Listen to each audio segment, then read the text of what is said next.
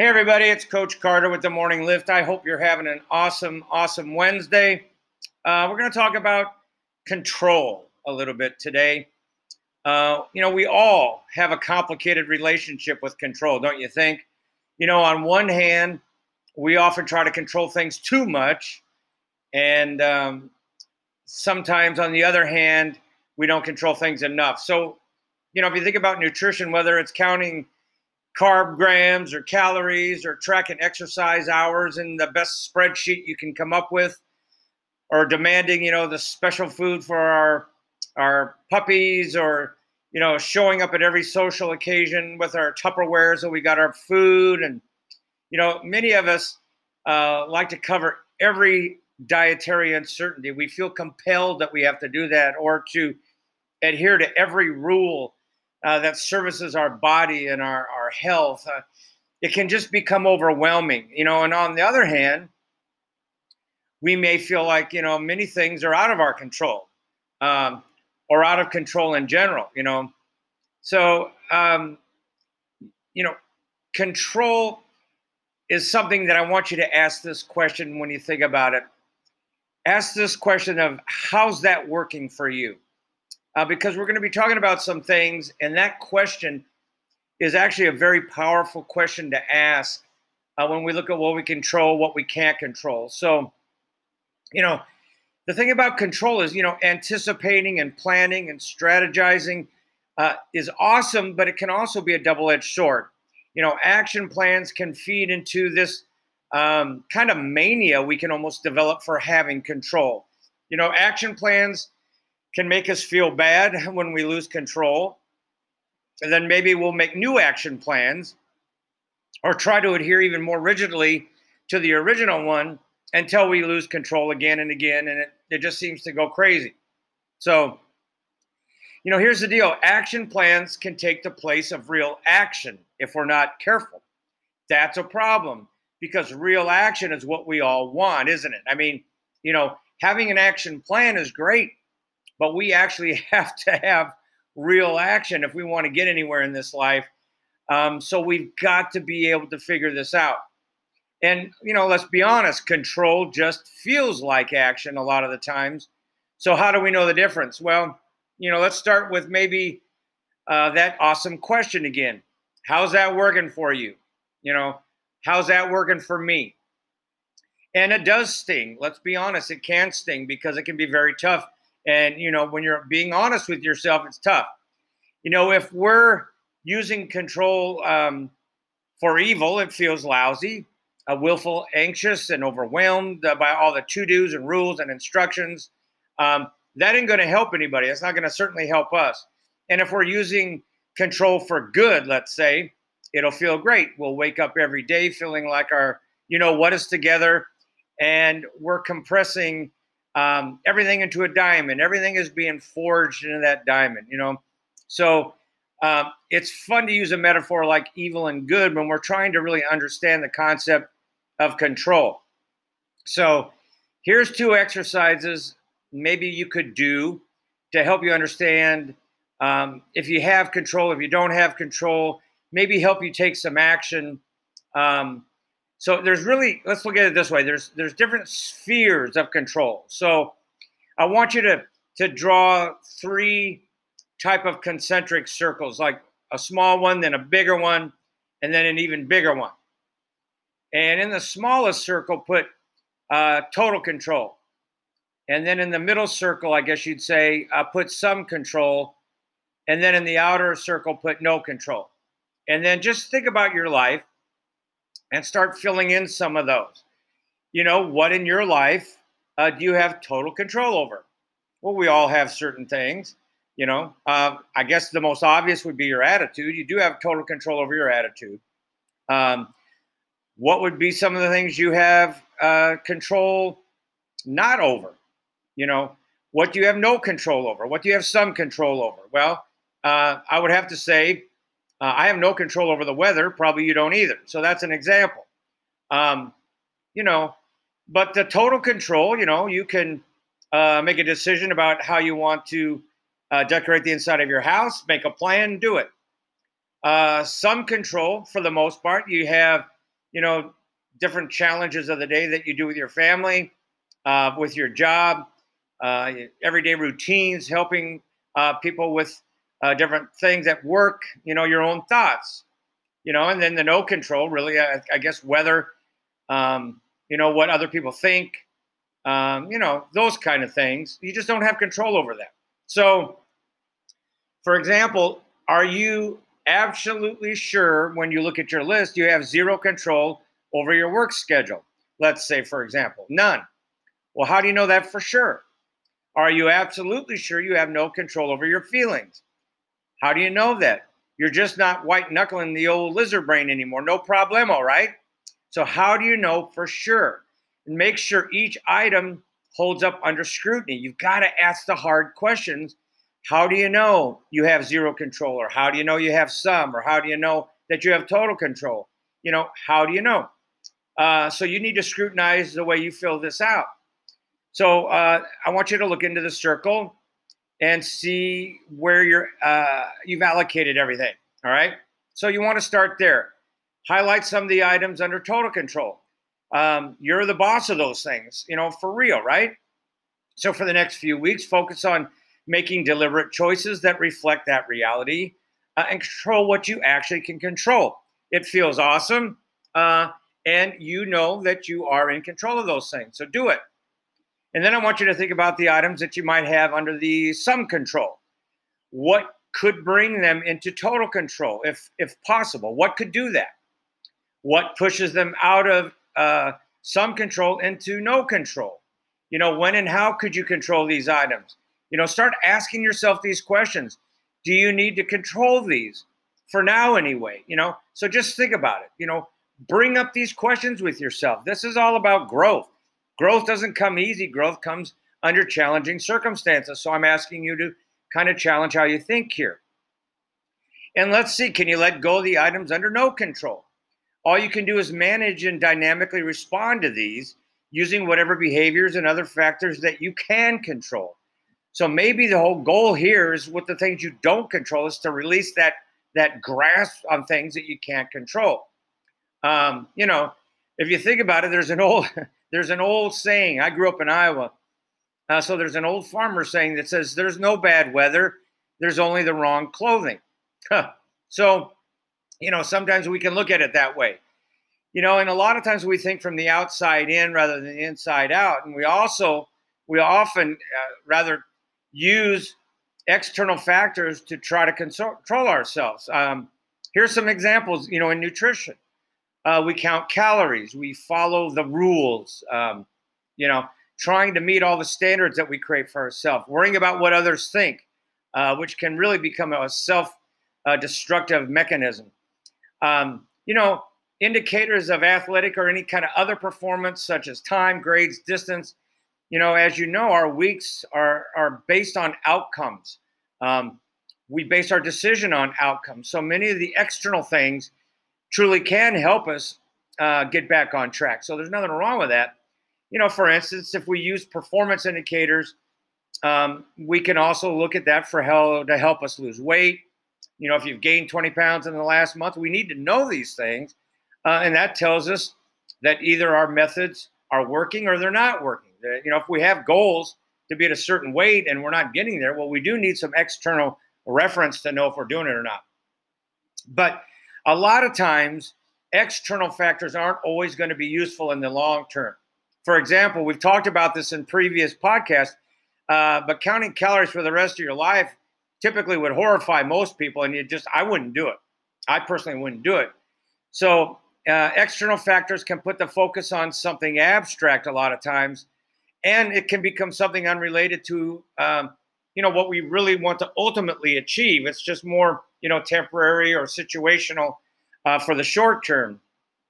Ideally, we would like to be able to feel we're on track or able to get back on track by using internal cues. So, we'd like to have our goals match the deeper value and priorities that we have inside of us instead of being goals that just come from an external source. And there's nothing wrong with what you want to look like, but these are always kind of externally motivated. I want to look like so-and-so and I'd like to be this fitness type person that looks like this person. And, you know, there's nothing wrong with that, but it's typically an external thing. And the problem with external cues is that they're contingent on something. Uh, they can go away at any moment, right? I mean, anything that's external is always contingent on something outside of ourselves. Um, what if you were to run your best time, let's say, and you were doing a PR in, your 5K or whatever, and then someone else runs it faster, one of your friends. What if you're doing everything right, but your body still seems to be sluggish? It's not feeling as good as you think it should, or you just don't look as good as that fitness model that you've been busting your booty to look like. Well, what if you do end up looking like that fitness model, but other people don't really seem to care? Well, how does that affect you? Or they high five you maybe once and then quickly get bored and talk about other things. I mean, they're just not talking about you. This is what can happen with external motivation sometimes. So whether we hit the mark or not, measuring up to external cues as our sole source of motivation never seems to satisfy us completely, and it never can, I don't think. So really, more importantly, what I'd like you to focus on, today and this week actually, is focus on action plans that aren't based on external factors. So sensing in our internal cues, it will tend to give you a richer picture of what's really going on in your life. And so we want to tap into what's truly meaningful to us, and we're able to then look at how we could calibrate our performance probably more effectively and efficiently that way, by really looking and focusing on that internal compass. So, if we're tuned into that internal compass, then we know when we've done a good job. We don't need an external reinforcement for that. We know. So we know when we've eaten enough. We know when we've eaten the right things for our bodies. We know when we've done our very best, because we just don't know it, right? We feel it. And that's crucial. So today, try making an action plan based on internal indicators and cues rather than the external ones. And of course, both internal and external valuable. I mean, I'm not trying to tell you don't focus on anything external. Internal and external cues are valuable, but they have to be used appropriately. Just for today or maybe for the next couple of days, just try to be internally cued with your action plans today or the next few days. And this could be, maybe you could assign, next action steps and indicators based on those internal cues. Look at these kind of things. Maybe look at your physical energy level. Maybe look at, do you feel mentally alert? Are you like ready to go? When you're exercising, focus on what we call in fitness or ratings of perceived exertion, or RPE, instead of sets, reps, and all that. Are you working to your highest capacity between 1 and 10? Are you working at a 3 and could easily take a nap during that workout? Or are you working to the point where you could barely move after that workout? So try maybe a day or two of just challenging yourself by looking at your perceived exertion. Eating to give yourself fullness rather than trying to be just so overwhelmingly full that you can't do anything. And remember, I've always tried to get my clients who want to lose weight to eat to 80% full. That way they're satisfied. They don't feel like they need to eat in the next half hour or so again, but they've been able to accomplish that feeling of satisfaction by being 80% full. So, just be aware of these kind of things. What's kind of sleep quality do you want to have? How would you rate your sleep quality? There's so many things, that feeling or that sense of, is it congruent with your deeper values and priorities? Are you really focusing on that inner compass? What kind of quality of self-talk do you have? Are you feeling a sense of doing a great job in something, whatever that means to you? Do you have a quality of proactive thinking and problem-solving skills that you feel, awesome about? Are you using those? Are you having fun in your life? Remember, fun. How often do we forget about, actually we should be living in such a way that we have fun and have joy, So, one that we like that involves, my clients anyways, to calibrate their internal cues with objective indicators such as a portion size, for example. Over time, we work towards helping. I like to work towards helping people feel more in control of their eating by using that felt sense of appetite and hunger and satiety, and to determine how much you're going to eat, and just using that thought part of our brain as a backup. Let's start using that other way that our brain works, that feeling sense. Where are we with our internal cues? So you use your internal cues as a guide to help you be more flexible and adaptable to situations. And if you're able to do that, you're going to learn better and more frequently how to respond to more things. And you'll actually, I believe, feel more in control in general. I really believe that if you're more able to tap into your internal cues. So you want to be more relaxed. You want to be more confident. And you'll get the hang of this the more you practice, okay? So, here's how to maybe work towards an internally cued control system, or if you will. So decide on an action plan with some objectives. Where ultimately do you want to go with that plan? What are you trying to do? Identify the internal cues you'd like to use to work towards those objectives. What kind of ideas can help you be more creative? What kind of thoughts do you think would work for you? Break your internal cues into very small, manageable chunks. Think about this, for instance, like when we talk about eating to being 80% full, well, you might need to learn what physical hunger feels like. Some people then will actually fast for 24 hours to actually know when they're hungry and when they just have this habit of eating rather than when they're truly hungry. What does your stomach feel like when it's, at different varying degrees of fullness or too full? How does it feel? And how do you feel after you've eaten, when you've overeaten? How can you help yourself by knowing when you're truly hungry? I mean, we've got to kind of do some practicing here, So you arrange the chunks into kind of a logical sequence. What do you need to learn? What do you need to do? What are you going to practice first? All those kind of things. And I would recommend you pick maybe one thing. If that's eating to being 80% full, then pick that thing. If you want to have a better sleep routine, pick one thing that can be an internal cue where maybe you shut down all digital stuff, an hour and a half before your bedtime, and maybe read a little bit, just sit in quiet and enjoy that. I don't know. But you want to break it down into something that's very manageable, very easy to do, that ultimately helps you do something bigger. So put the action plan into practice and give yourself, a task. Become your own client, So those are the kind of things that I would work on. So, this is something that I think over time will help you greatly. It's so easy to get trapped into being motivated and,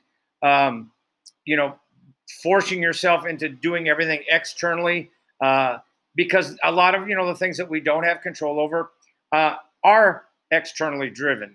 Certain performance requirements at work, those are being given to you from another place. But we don't want everything to become that way. So the things that we have some control over and total control over, let's look at how we can internally give ourselves some cues to know that things are going well rather than needing reinforcement from something outside of us.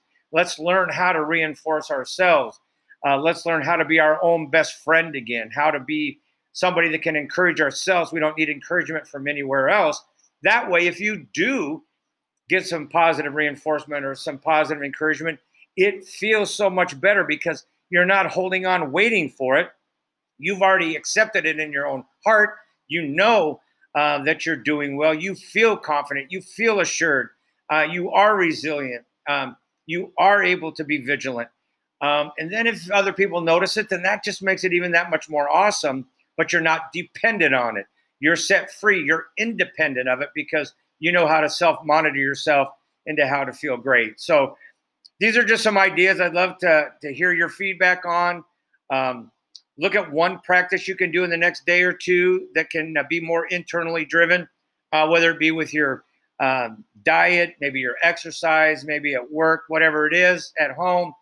And let me know. Give me some feedback on how this is working for you. Let's look at more internally ways to be driven and to be reinforced. This is Coach Carter. This is the Morning Lift. I enjoy every minute I'm with you. You guys have a great day. Go out and see what we can do to reinforce some of these ideas today. Have a great day, guys. See you tomorrow.